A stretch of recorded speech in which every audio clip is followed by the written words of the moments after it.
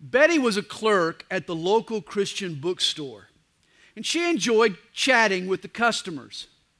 One day, she was complimenting a local pastor for his wonderful church, when suddenly Betty blurted out, "Oh, Pastor Tom, I just love your body." Oops.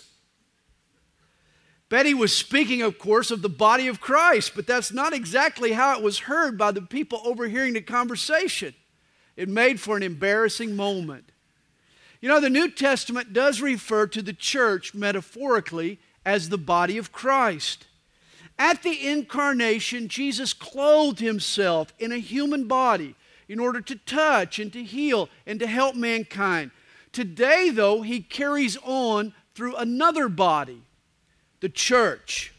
Just as our spirit and mind interact with our surroundings through our body, likewise, the church is the means by which Jesus reaches out and touches this needy world.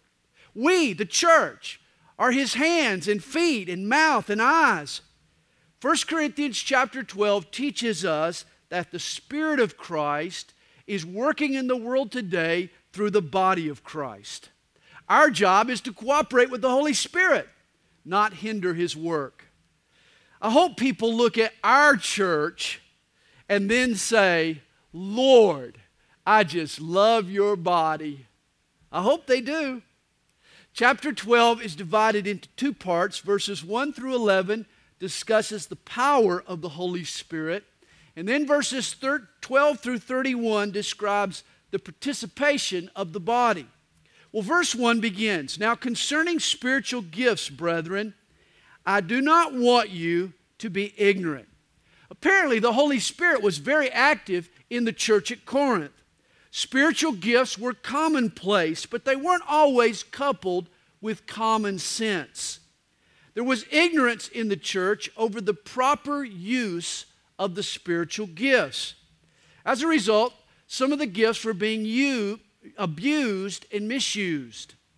You know, it's sad, but today, 2,000 years later, there's still a lot of ignorance among Christians concerning spiritual gifts. God intends for the gifts to unite us. Instead, they often lead to schism and division. When it comes to spiritual gifts, I've found that people tend to gravitate in two directions, two extremes, either charismania or charisphobia. I grew up in a church dominated by charisphobia. The supernatural gifts, the grace gifts, that's what charismata means, grace gifts. The grace gifts of the Spirit were explained away as having passed with the apostles. We were taught that the compilation of the New Testament made spiritual gifts obsolete. Of course, that's not what the Bible teaches. Nowhere does it suggest that healings and miracles and tongues and the like have passed away. Rather, these are gifts that Christians should seek. Our old church was afraid of the charismata or the spiritual gifts. I called it charisphobia. But I soon found out that other churches went to the other extreme, and they were dominated by these gifts. I call that charismania. It's possible to be so enamored with the gifts that you neglect the giver, and that can happen at times.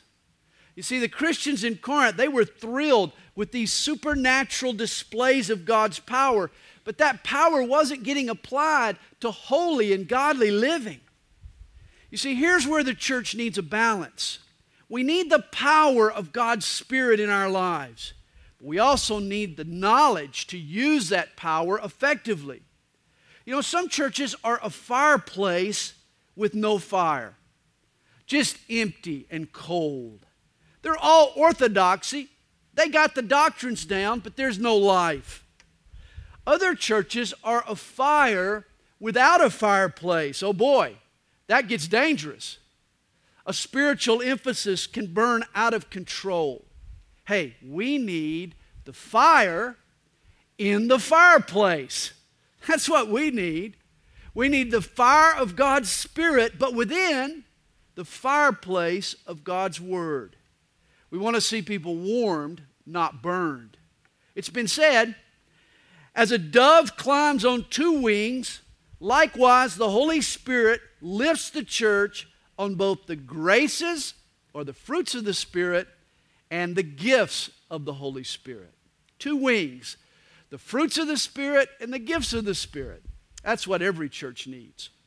Verse 2 tells us, you know that you were Gentiles carried away to these dumb idols, however you were led. Now apparently the Corinthians were particularly enamored with the vocal gifts. And we're going to talk more about these gifts next week. Prophecy and tongues and interpretation of tongues. And here we learn why they were so fixated on these gifts. I mean, they had spent their whole lives long serving mute idols. Gods that couldn't speak, gods with no voice. Now they had embraced an audible God. The Holy Spirit was speaking to them and speaking through them. No wonder they'd gotten a little carried away. But Paul warns them, therefore I make known to you that no one speaking by the Spirit of God calls Jesus accursed. And no one can say that Jesus is Lord except by the Holy Spirit. In other words, every time you hear, thus saith the Lord, what follows may or may not be from the Lord. We need to test the words. We need to test the voices to see, number one, if they harmonize with the Word of God and if they honor the Son of God. That's the twofold test. Do they harmonize with the Word of God? Do they honor the Son of God? This is why Paul says no one speaking by the Holy Spirit will ever speak ill of Jesus. The Spirit moves upon a person's heart to submit to His Lordship, to proclaim their allegiance to Jesus, not deny His authority. When we study spiritual gifts, we need to remember that miracles can be counterfeited.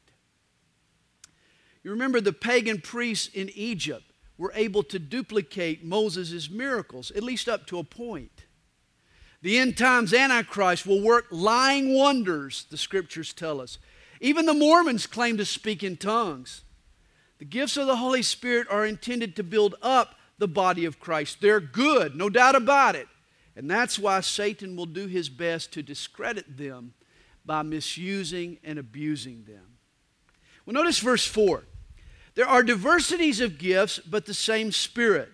There are differences of ministries, but the same Lord. And there are diversities of activities, but it is the same God who works all in all. Now, not everyone agrees, but it's my opinion that here Paul is categorizing three types of spiritual gifts. The first type he calls gifts. These are the motivations of the Spirit that are listed back in Romans chapter 12. We covered them when we went through Romans. They're the basic motivations for service that the Holy Spirit births in us at our conversion. Gifts like teaching and helps and administration and giving and so forth, and mercy. They kind of color and shape our perspective on ministry.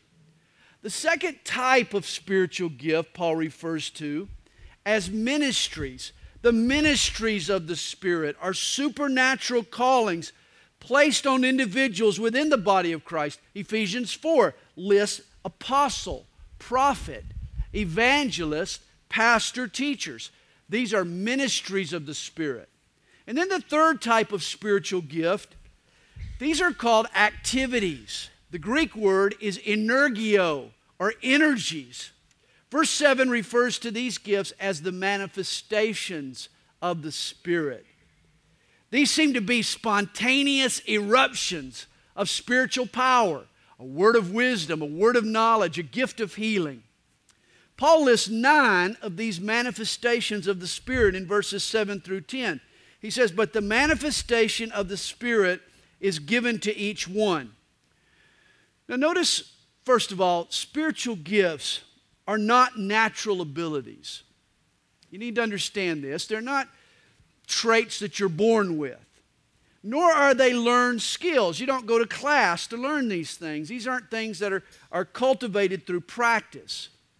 No, spiritual gifts are the evidence of the Holy Spirit working in and through my life. They're supernatural displays of the Holy Spirit's power. Once there was an old lumberjack he was told that he needed to purchase a chainsaw, really help him in his work. He was told, you'll chop 4 times as much wood with a chainsaw as you will with an axe. But after several outings with the chainsaw, the lumberjack was chopping less wood, not more. So in frustration, he took it back to the hardware store. The clerk was surprised. He cranked up the chainsaw in order to troubleshoot the problem. And as soon as he did, as soon as the lumberjack heard the roar of the engine, he got this strange look on his face and he asked, "What's that noise?" Hey, spiritual gifts are like power tools. The Holy Spirit revs up these supernatural spiritual capacities in our lives that enable us to do more for God and to do better for God. And to each Christian, a spiritual gift has been given.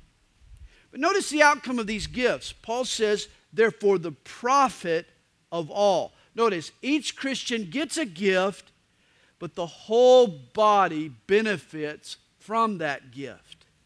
Before we tackle this list of gifts, understand why God gives them. For the pride of a few? No. For the promotion of the special? No. Paul is emphatic. Spiritual gifts are given by God for the profit of the whole church. Now here's the list of gifts. He gives them to us beginning in verse 8. For to one is given the word of wisdom through the Spirit. To another the word of knowledge through the same Spirit. Now knowledge is information. Wisdom is application. And we need both, don't we? A word of wisdom or knowledge is just that. It's a word. It's not a whole book. It's just a bit or a fragment of information. Suddenly, in the midst of a perplexing situation, the Lord gives you a piece of the puzzle that you've been missing. Hey, it's not all the information you'd like, but it's enough to make sense of your situation. You suddenly know the course to take. It's like a flash of genius. It's an idea or an insight that comes across the screen of your mind. It's given to you by God. It's information that you would not have known apart from God's Spirit. It's a word of wisdom or a word of knowledge. Verse 9 mentions another gift, to another faith by the same Spirit. It's been said nobody ever gets over a canyon in 2 steps. At times it takes a leap of faith. And indeed it does. The gift of faith is that leap. It's a special faith given to you by the Spirit of God that enables you to rise up under duress and be bold for God. The gift of faith is lion's den faith. It's giant slaying faith. It's water walking faith. It's mountain moving faith. This is the gift of faith. And the Holy Spirit will give you a special allotment of faith when you need it most. He says, to another, gifts of healings by the same Spirit. Now, ultimately, God is going to heal all of our sicknesses. When we arrive in heaven, you'll receive perfect health. You'll need no medical insurance when you get to heaven. You'll have perfect health. It'll be beautiful. On earth, there are times when God doesn't heal. I mean, think about it. Everybody that Jesus healed, everybody that Jesus rose from the dead, what happened to them afterwards? At some point, they died. Every one of us dies. So there are diseases that God refuses to heal. It's part of living in a fallen world. Commonly, God heals naturally. Did you know the human body was designed with these amazing, rejuvenating capacities? I mean, it likes to heal itself. Get a little cut on your hand and give it time. The body will heal itself. God can also heal medicinally through doctors. The marvels of modern medicine are no less miracles from God, in my opinion. But on occasion, I believe God can and will heal us supernaturally. There is such a thing as the gift of healing. God uses individuals within the church to lay hands on the sick and to pray for their recovery. In fact, we've seen these miracles in our church. I remember specifically a lady suffering from a serious heart disease. This was years ago. She was facing major surgery. She asked if we would come by her house and pray, and I remember doing that one night. The next day she called. She was so excited. She had gone for her pre-op exam when the doctor told her that her problem was gone. They couldn't find it on the tests. The surgery was canceled, and of course we were praising God. I mean, is there a doctor in the house? You bet there is. His name is Jesus. And at times, He will heal supernaturally. He did while He was on earth, and He still does today. Notice the double plural here. It's the gifts, plural, of healings, plural. Apparently, there are different types of healings. There's physical healing. There's mental healing. There's emotional healing. Evidently, there are also different gifts or ways of mediating God's healing. Through prayer, through the laying on of hands. Jesus used different ways in order to mediate God's healing. There's gifts, plural, of healings, plural. Notice verse 10 continues the list of spiritual gifts to another, the working of miracles. Now, if you believe Genesis chapter 1, verse 1, God created the heavens and the earth, you should have no problem with miracles. For if God created the laws of nature, then He can suspend them or override them when and if He desires. I've never validated this story, but I heard Pastor Chuck tell it. In the early days of Calvary Chapel, a girl didn't have gas to get to church. She really wanted to come to church that night, so she took her garden hose, she filled her tank with water, and then she asked God to turn the water into gasoline. She figured if He could turn water into wine, He could turn water into gasoline. Well, when she finished praying, she drove her car to Calvary Chapel. Now, that's what Pastor Chuck says. It was a miracle. Billy Graham has written, as we approach the end of the age, I believe we will see a dramatic recurrence of signs and wonders which will demonstrate the power of God to a skeptical world. Just as the powers of Satan are being unleashed with greater intensity, so I believe God will allow signs and wonders to be performed. Hey, we should be open to miraculous things happening among us. He says to another prophecy, to another discerning of spirits, to another different kinds of tongues, to another the interpretation of tongues. Now again, in chapter 14, we're going to discuss prophecy, tongues, and interpretation in depth. In addition to those gifts, here Paul mentions discerning of spirits. You know, we teach our kids to read, to recognize words and sentences and paragraphs.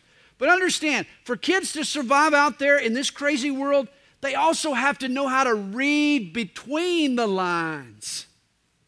I mean, not everyone is honest and straightforward. Our kids need discernment, the discernment that goes beyond what can simply be seen. And this is one of the gifts of the Holy Spirit. Discerning of spirits, Paul calls it. You know, a false prophet comes, Jesus says, as a wolf in sheep's clothing. Satan appears as an angel of light. The gift of discernment enables us to see beyond the surface, beyond the facade, to the danger that's behind it. We need people in the body who have the gift of discernment. Verse 11 tells us, but one and the same Spirit works all these things, distributing to each one individually as He wills. In other words, you and I don't get to pick the gift that we want. I mean, you can't say, oh Lord, I'd kind of like healing. I mean, that'd be a cool gift, just run around and healing people. I mean, that would be a lot of fun. You can't do that. It doesn't work that way. The Holy Spirit chooses what gift to distribute to each person. Spiritual gifts are ours to use, but understand, they remain God's possession. They remain His gifts. He's the power behind them, not you. Thus, when we exercise the spiritual gifts, We need to rely on the Holy Spirit's direction. The Spirit remains sovereign over His gifts. The Greek word translated spiritual gifts back in verse 1 of chapter 12 is pneumatikos, which means things belonging to the Spirit. This is why I don't believe a spiritual gift is something that you just sort of carry around in your back pocket and you just kind of whip it out whenever you want to show it off to people. Neither can you teach another person how to speak in tongues or prophesy or exercise one of these gifts. Remember, it's not a learned skill or a natural ability. These are gifts administered by the Holy Spirit. They're God's gifts. And it's the Holy Spirit who activates them in and through us. Now, Paul has introduced us to the gifts of the Holy Spirit. And so from here, he goes on to describe how they operate within the life of the church, how they exist for the profit of all. Verse 12, for as the body is one and has many members, but all the members of that body, being many, are one body, so also is Christ. Now, if you're an average adult, here's what you accomplish every 24 hours. Check this out. Your heart beats 103,689 times. Your blood travels 168 million miles every 24 hours. You breathe 23,040 times. You inhale 438 cubic feet of air. You eat 3.5 pounds of food. Some of you more than that. Maybe some of you a little less. You drink 2.9 quarts of liquid. You lose 7/8 of a pound of waste. You speak 4,800 words. You move 750 muscles. Your nails grow 0.000046 inches. Your hair grows 0.017 inches, and you use 7 million brain cells every 24 hours. Woo! No wonder you feel exhausted at the end of the day. Hey, your body is a miracle of engineering. It consists of several trillion cells and 10 major organs, all working in precise synchronization with one another. You know, the human body is a blend of unity and diversity, and so is the body of Christ.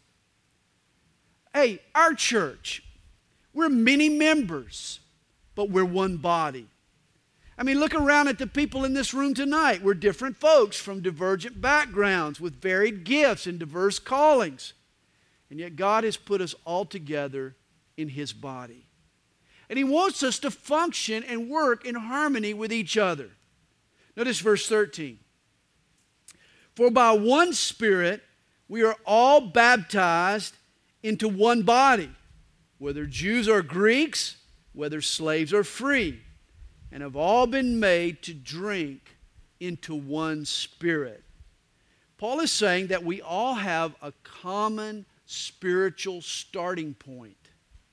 Every believer was born into God's family by the same Spirit, the Holy Spirit. Now here's where we need to clear up some confusion.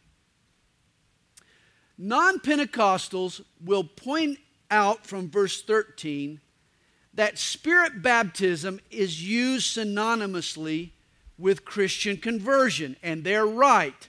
Notice again verse 13, for by one Spirit we're all baptized into one body. Here he's speaking of our conversion. But then they conclude that Spirit baptism always speaks of conversion, and it doesn't. Now understand, the term baptized is like the term watch. You like these terms in English that have multiple meanings? I mean, think about the term watch. I'm not wearing a watch, but maybe you are. You're wearing a watch tonight. Or maybe you're standing watch. Same word, but obviously two different meanings. Likewise, the word baptism can mean two different things. On the one hand, it can mean to initiate or to make part of. Now, we say this when the rookie quarterback goes into the game and a big defensive end comes up and smacks him and drives him into the ground. We all say, well, he got his baptism. It means to initiate or to become part of. But it can also mean to engulf or to immerse. Like a person who gets baptized in water. What happens? We bring them under the water, we immerse them, and then we lift them back up. It can mean immersion. Now, whenever Paul uses the term baptism or spirit baptism, we're baptized by the Holy Spirit, he uses it to refer to conversion, this initiation, this being made part of. Romans 6 says that by faith we are baptized or made part of Christ. We're brought into Christ through baptism, through spiritual conversion. We're united spiritually to the life of Jesus. In Christ I share all that He is, all that He's accomplished. That's when Paul uses the term, he's speaking of conversion. But when John or Luke or Jesus or Peter or pretty much anybody other than Paul uses the term in the New Testament, it speaks of immersion, not conversion. In Acts, Luke describes the outpouring of the Holy Spirit with the phrase filled with the Holy Spirit or being baptized with the Holy Spirit. In essence, it's the same word used to denote two separate experiences. The correct interpretation of a text depends on its context.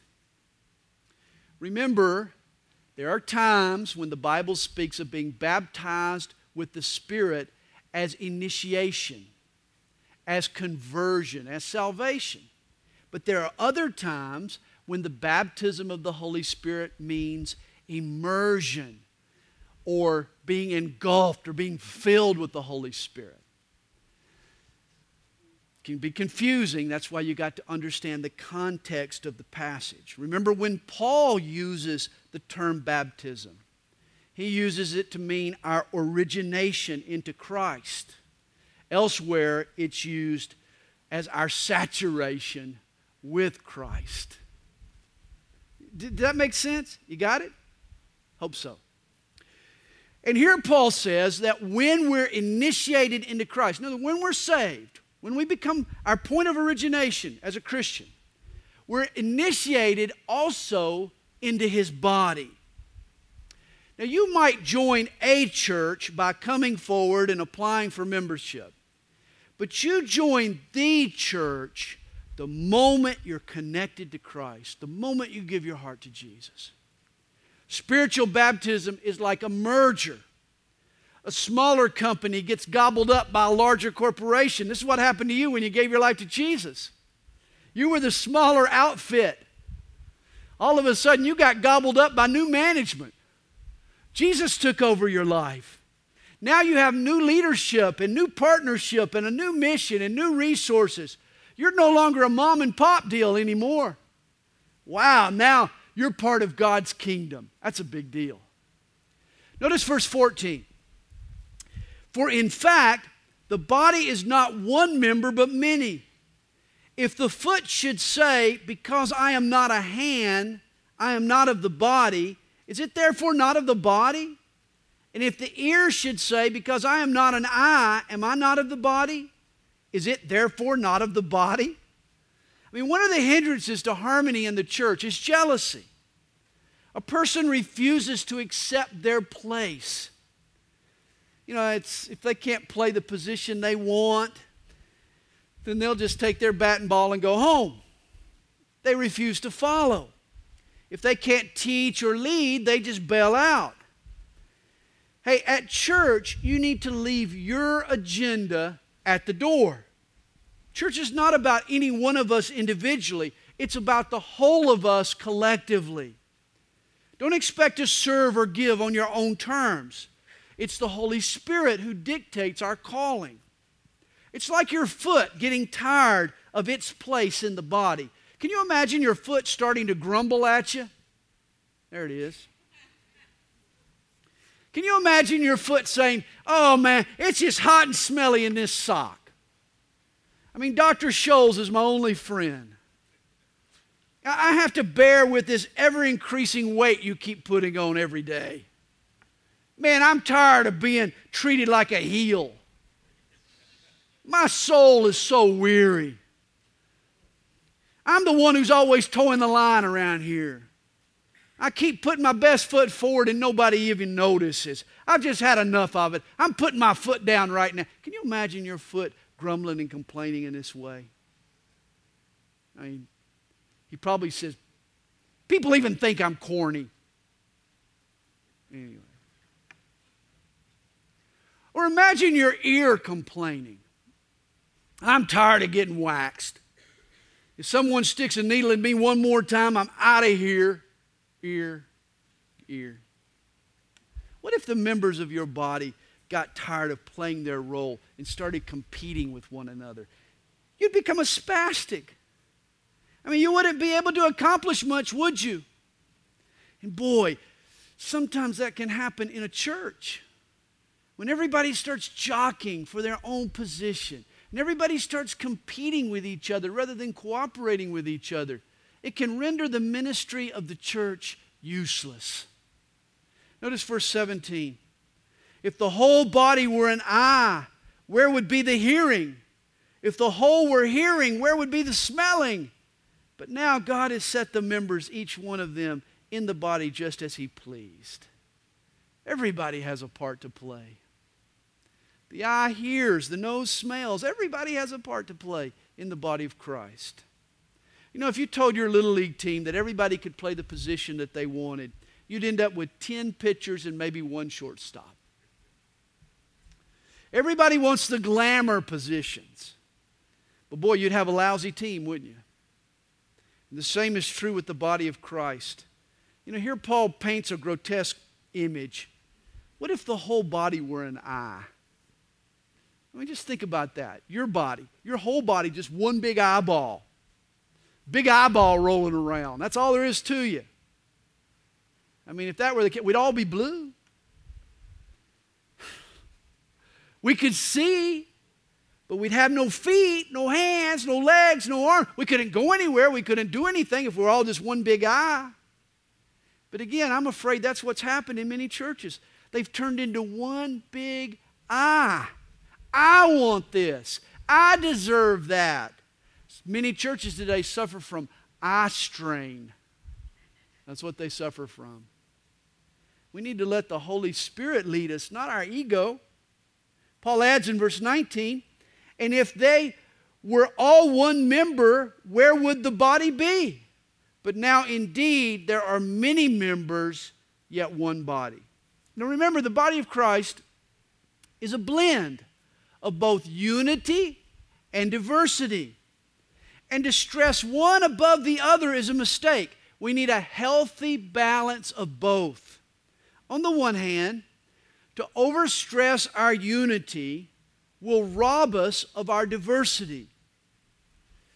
The big story in 1997 was the successful cloning of a sheep by a Scottish scientist. They named the sheep Dolly. I remember reading that and thinking, oh, that's no big deal. The church has been cloning sheep for centuries. I mean, often the church will strip its people of their individuality in the name of discipleship. We conform them, but not into the image of Christ. We conform them into our own image. Listen to this little point. Be what I want, no more, no less, because I am right and no one else. Think what I think, do only what I do, then and only then can I fellowship with you. Sadly, that's the attitude that many churches possess. We don't want to overstress our unity and rob ourselves of our diversity. Yet on the other hand, if we overstress diversity, it will hinder a church's unity. I mean, at times, the health of the body needs for me to express my individuality. But at other times, our health is best served by me suppressing my individuality. I mean, there are Christians who never settle in. They never become a part of a church. Why? Because they're unwilling to swap their own personal agenda for the goals of the group. They insist on doing it their own way. They insist on their own thing, and they miss out on a God thing. Hey, unity and diversity need to be balanced by maturity. Remember, the gifts of the Spirit are for what? They're for the profit of all. This should be our motivation. Verse 21 says it best. And the eye cannot say to the hand, I have no need of you, nor again the head to the feet, I have no need of you. We all need each other, don't we? One day the ship's captain and the chief engineer, they were arguing over whose job was most vital. They decided to swap posts to prove their point. The engineer, he ascended to the bridge of the ship. The captain, he went down to the engine room.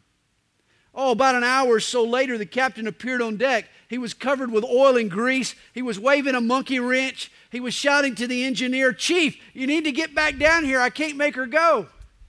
The engineer shouted back, of course you can't, because I just ran her aground. Both men needed each other. I mean, you have gifts that can bless and benefit me. I have gifts that can bless and benefit you. We should recognize that we all need each other. At the close of World War II, Jimmy Durante and Ed Sullivan, they got together for a big event among some wounded soldiers. Sullivan was hosting a show at a veterans hospital for wounded soldiers. And he had invited Durante to come and entertain the soldiers. Well, Jimmy Durante had a radio show scheduled that night, but he said he could squeeze in one short routine. Well, Sullivan was shocked when that short routine turned into a couple of hours. Later, Ed Sullivan asked him, why did he stay? Durante pointed to two soldiers sitting side by side on the front row. Both had lost an arm in the war, and they had done their clapping that night with their two remaining hands. And it had so moved Jimmy Durante that he couldn't leave. And did you know this is what moves the Holy Spirit to move upon us? I mean, spiritually speaking, we're all disabled to some degree in some way. Where I'm weak, you make me strong. Where you're weak, maybe I can help you. God wants us to see that we're better for Him together than we could ever be apart. This is the body of Christ. Verse 22. No, much rather, those members of the body which seem to be weaker are necessary, and those members of the body which we think to be less honorable, on these we bestow greater honor. For example, there is a tiny valve that acts as a lid to your stomach. Just a tiny little slither of flesh. When this valve weakens, stomach acids float back up into your esophagus. The result is called esophageal reflux, or in layman's terms, major league heartburn. Ever been there? Boy, I have. I mean, speaking from experience, this is no laughing matter. It amazes me that the weakening of one tiny little flap of flesh can create such intense pain. It's a reminder that every part of the body is vital. It plays a pivotal role. Even the smallest little flap of flesh. You may be a tiny little valve in this church, but if you don't do your part, the body fails to function. We hurt. We may get doubled over in some way. There are parts of the body like the stomach valve that serve, but they're never seen. No one thinks of them until there's a problem. I mean, if a nursery worker fails to show up, or if the sound man sleeps in, or if the cleaners miss a week, suddenly everyone realizes how important their role happens to be. I mean, some might say that I have the glamour job, that I get to get up and teach God's Word week to week. Hey, but if everyone else didn't do their job, I would never get to do mine. Verse 23 teaches us to make sure that the people behind the scenes don't have to break down to get appreciated. The church should go out of its way to give honor to those members who might end up getting overlooked. Verse 23 ends, and our unpresentable parts have greater modesty, but our presentable parts have no need. In other words, the service I perform as the teacher is obvious, but not so for those who serve behind the scenes. I get plenty of recognition. Our shows of appreciation should go to those people who are unseen, the unseen members of the church. He says, but God composed the body, having given greater honor to that part which lacks it, that there should be no schism in the body, but that the members should have the same care for one another. Division in the body is less likely if the attention and care is divided equally among the members. Well, verse 26 tells us, and if one member suffers, all the members suffer with it. Or if one member is honored, all the members rejoice with it. You know, if I accidentally pounded my thumb with a hammer, it wouldn't just cause a swollen thumb. I mean, my entire body would begin to throb, would it not? I mean, when one member of the body hurts, the whole body hurts. And just as the human body is so interconnected, so is the body of Christ. You know, it's been said, real fellowship doubles our joys and divides our griefs. You know, the church ought to be either praying for each other or rejoicing with each other. We need to be sharing both our joys and our pains. In essence, we need to be living life side by side. Verse 27, now you are the body of Christ and members individually. And God has appointed these in the church. First apostles, second prophets, third teachers, after that miracles, then gifts of healings, helps, administrations, variety of tongues. Notice verse 8 provides us a list of spiritual gifts, and here Paul mentions two additional gifts he didn't mention before. Helps and administrations. The gift of helps is the supernatural knack for assisting someone without making them feel that you're taking over. You know, I've had people help me in a way that only highlighted their competency and my inadequacy. Now, a person with the gift of helps has the ability to empower another person and bring out the best in them. They can help that person so that they shine and help themselves. Whereas the gift of administration is another valuable gift within the body of Christ. A person with this gift can help us get organized and help manage ministry. Business mogul Andrew Carnegie used to brag, take away our factories, our trade, our avenues of transportation, our money, leave us with nothing but our organization, and in 4 years we could reestablish ourselves. That's the power of organization. Spirit-inspired organization is a powerful tool in the body of Christ. I've found seldom does a church need more organization, but every church could use better organization, ours included. It's been said we need men and women with the courage to dream, the ability to organize, and the faith to execute. Indeed.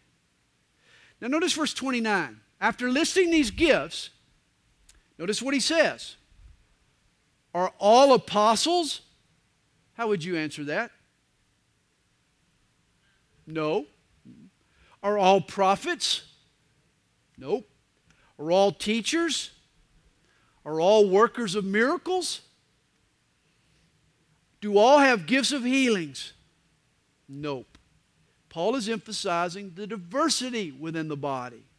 We all have different spiritual gifts and callings.